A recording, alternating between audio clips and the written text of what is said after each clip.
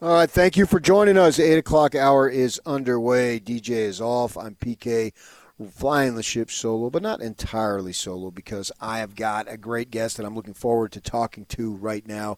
Dennis Dodd from CBS Sports, national college football writer. Dennis, right off the bat, what did you think when you saw Coastal Carolina and BYU hastily get together to have this game on Saturday? I thought it was brilliant. I thought because of the implications involved for both teams, it's a massive game we never would have seen except for COVID. And, credit to Joe Moglia and Tom Holmoe for putting this together. I love the fact that BYU's going cross country. I love that story by Ross Dellinger and the equipment truck drivers. I think this is a great matchup. I'm kind of surprised at the line. I think Coastal's going to have something for the Cougars on Saturday, but that's why they play the game. For sure. When BYU went independent at the time, I'm sure you recall, Utah was going to the Pac-12, their arch rival, basically getting a ticket, punched to winning the lottery, and BYU was playing on the Mountain Network, which just no one was seeing. They were getting no distribution for their product, and so they felt the need to go independent and obviously have the ESPN contract, and I supported it at the time big time because they needed that exposure. Well, now a decade later, how do you evaluate, because in my mind it's been off the charts, the exposure that they've been getting the last few weeks? The exposure the last few weeks have been great. The 9 years before that, I would argue, independence has been uneven for BYU. Right. But it took COVID for this to happen to the point that they can get a New Year's Six bowl without playing a Power 5 team. That's just one of the outcomes from this season. Would they have been 10-0 with the schedule they had this year? I don't know. But I do. I think, the guys that have made up this team, Brady Christensen, Zach Wilson, Dax Gunner, Chris Tonga on the defensive line would have had outstanding seasons regardless. I love the pro potential of this team. And I think, that's how teams at this level, that's how other people judge them. How many pros do they have on the team? I think they've got a few. One of the methods of where they got to where they are, and this can apply across the board, in the big dogs, they can just reload virtually every year, and they're just as good as the prior years. But the rest of the teams, which is a large majority of them when you think about it, the way the Cougars have done it, I'm wondering what you think of this formula if other teams should follow, because they played a lot of young guys the first couple of years. So now they get to this point in their college careers, and many of them, just about all of them, except for a tight end, it's got tons of experience, so they're able to draw on that experience. You think this is a formula that maybe can catch on in terms of, okay, we're not going to be great every single year, but we can build towards something and have our special year every few years? Well, in general, more freshmen are playing anyway. I mean, look at Alabama, look at LSU. They've got, a freshman at quarterback because they have to at the skill positions. You're either starting or you're departing. BYU has that built-in advantage with the mission trips where, at least it seems traditionally in the lines, you've got big veteran guys who may not have played football, but at the end of their careers, they're men. So, no, I don't think it's a BYU thing at all. I think it's a college football thing. You can't afford not to play these players. And in the age of the transfer portal and one-time transfer coming up, you're going to see more and more of it because it is going to be a form of free agency. Dennis Dodd, CBS Sports, joining us. That one-time transfer portal, I was listening to Rick Neuheisel speak, and he was talking about how he thought that this one-time transfer portal actually might even help the Blue Buds, because the theory being, wow, if I'm getting recruited by Ohio State, Alabama, LSU, Clemson, well, why not give it a shot? And then if I get beat out and I find I'm not good enough because they just got better players, then I go to drop down to somebody else who's still pretty good but not as good. So his theory was this one-time transfer rule might end up helping the elite of the elite even more. How would you respond to that? the other part of that is, the Power Five. The group of five is going to be a minor league, quote unquote, for the Power Five. In other words, think of a guy who emerges. I had this thought yesterday. There's a guy at UTEP, Keenan Stewart. Yep. Defensive lineman out of Iowa Western. UTEP, because of who they are, have to really go to the junior college to fill in. Not surprising.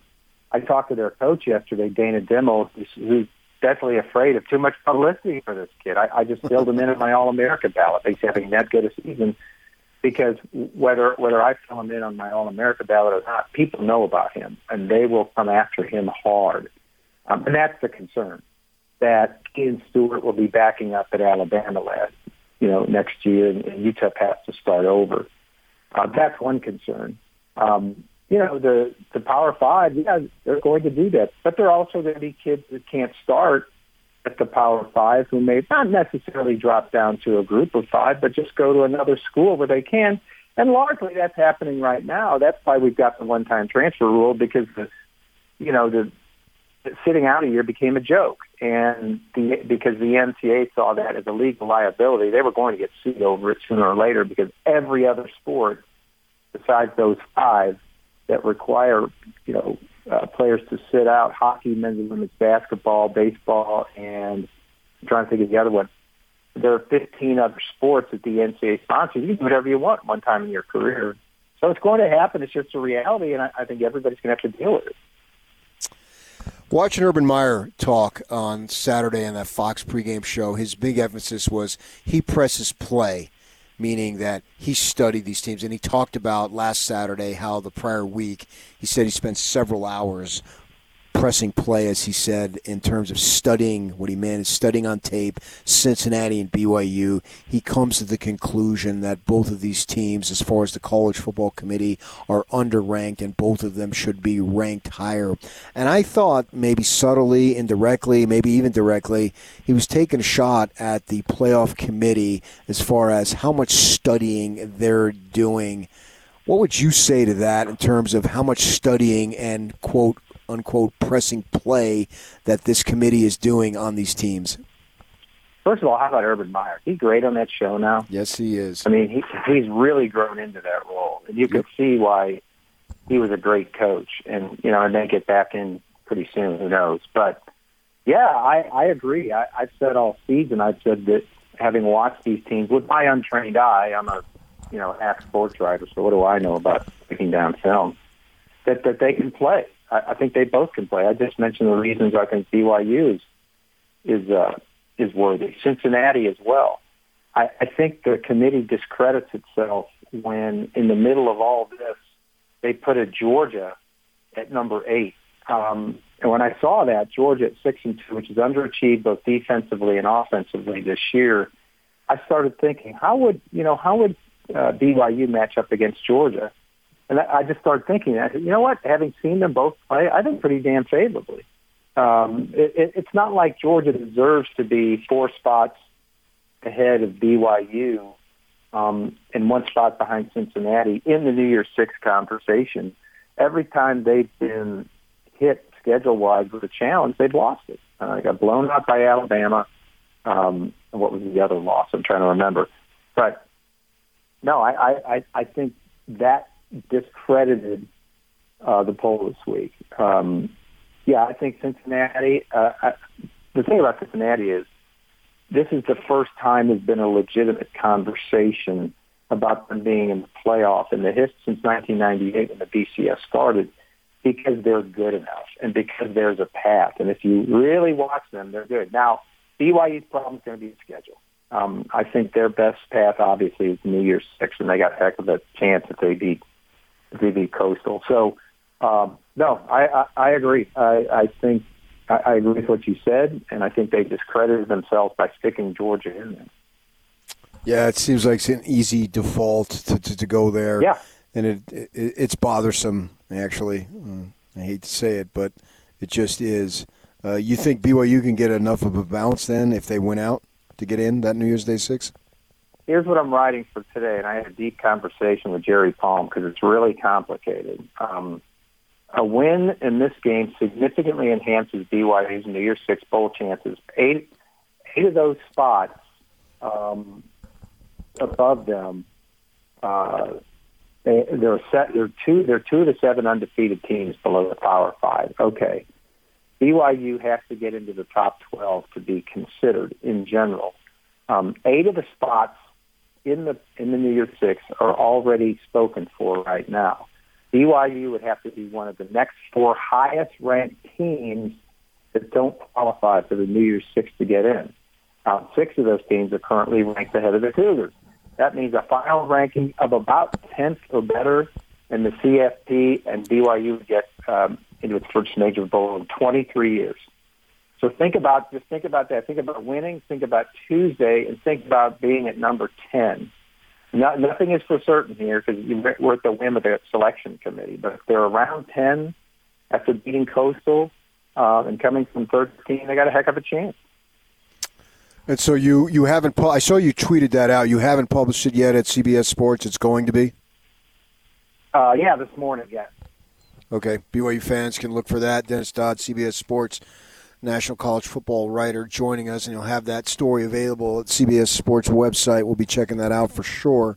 The Pac-12, man, it just seems like no matter what, they can't get a team to go through unscathed. And Oregon, I guess SC still has a chance, obviously, or Colorado too, if you want to go in that direction. Washington, USC, and Colorado, yeah. Yeah, but I mean, they literally, since they've gone to the 12, have not had a team go 9-0, never. And so my guess is they're not going to do it again. No, yeah. Well, I mean, they might. The odd thing would be, you got three teams in there. I think one of them's going to go undefeated, for better or worse. I don't know if they'll get to the playoff. It's going to be hard. USC probably has the best chance. But think about this, and another COVID-related weird thing.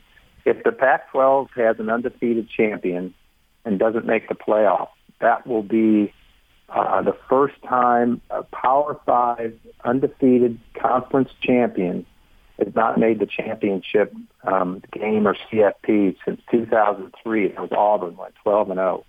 At that exact moment, we started the momentum towards the playoff. As Mike Slive, the SEC commissioner, said, it's not happening again. We're going to have to accommodate for the Auburns of the world. And looking back, I can't think, beyond then, there was a playoff scenario or a championship scenario. That would be the second time ever a Power 5 conference champion undefeated wouldn't be allowed to play for a championship. Another dubious mark for the Pac-12 of what they don't want.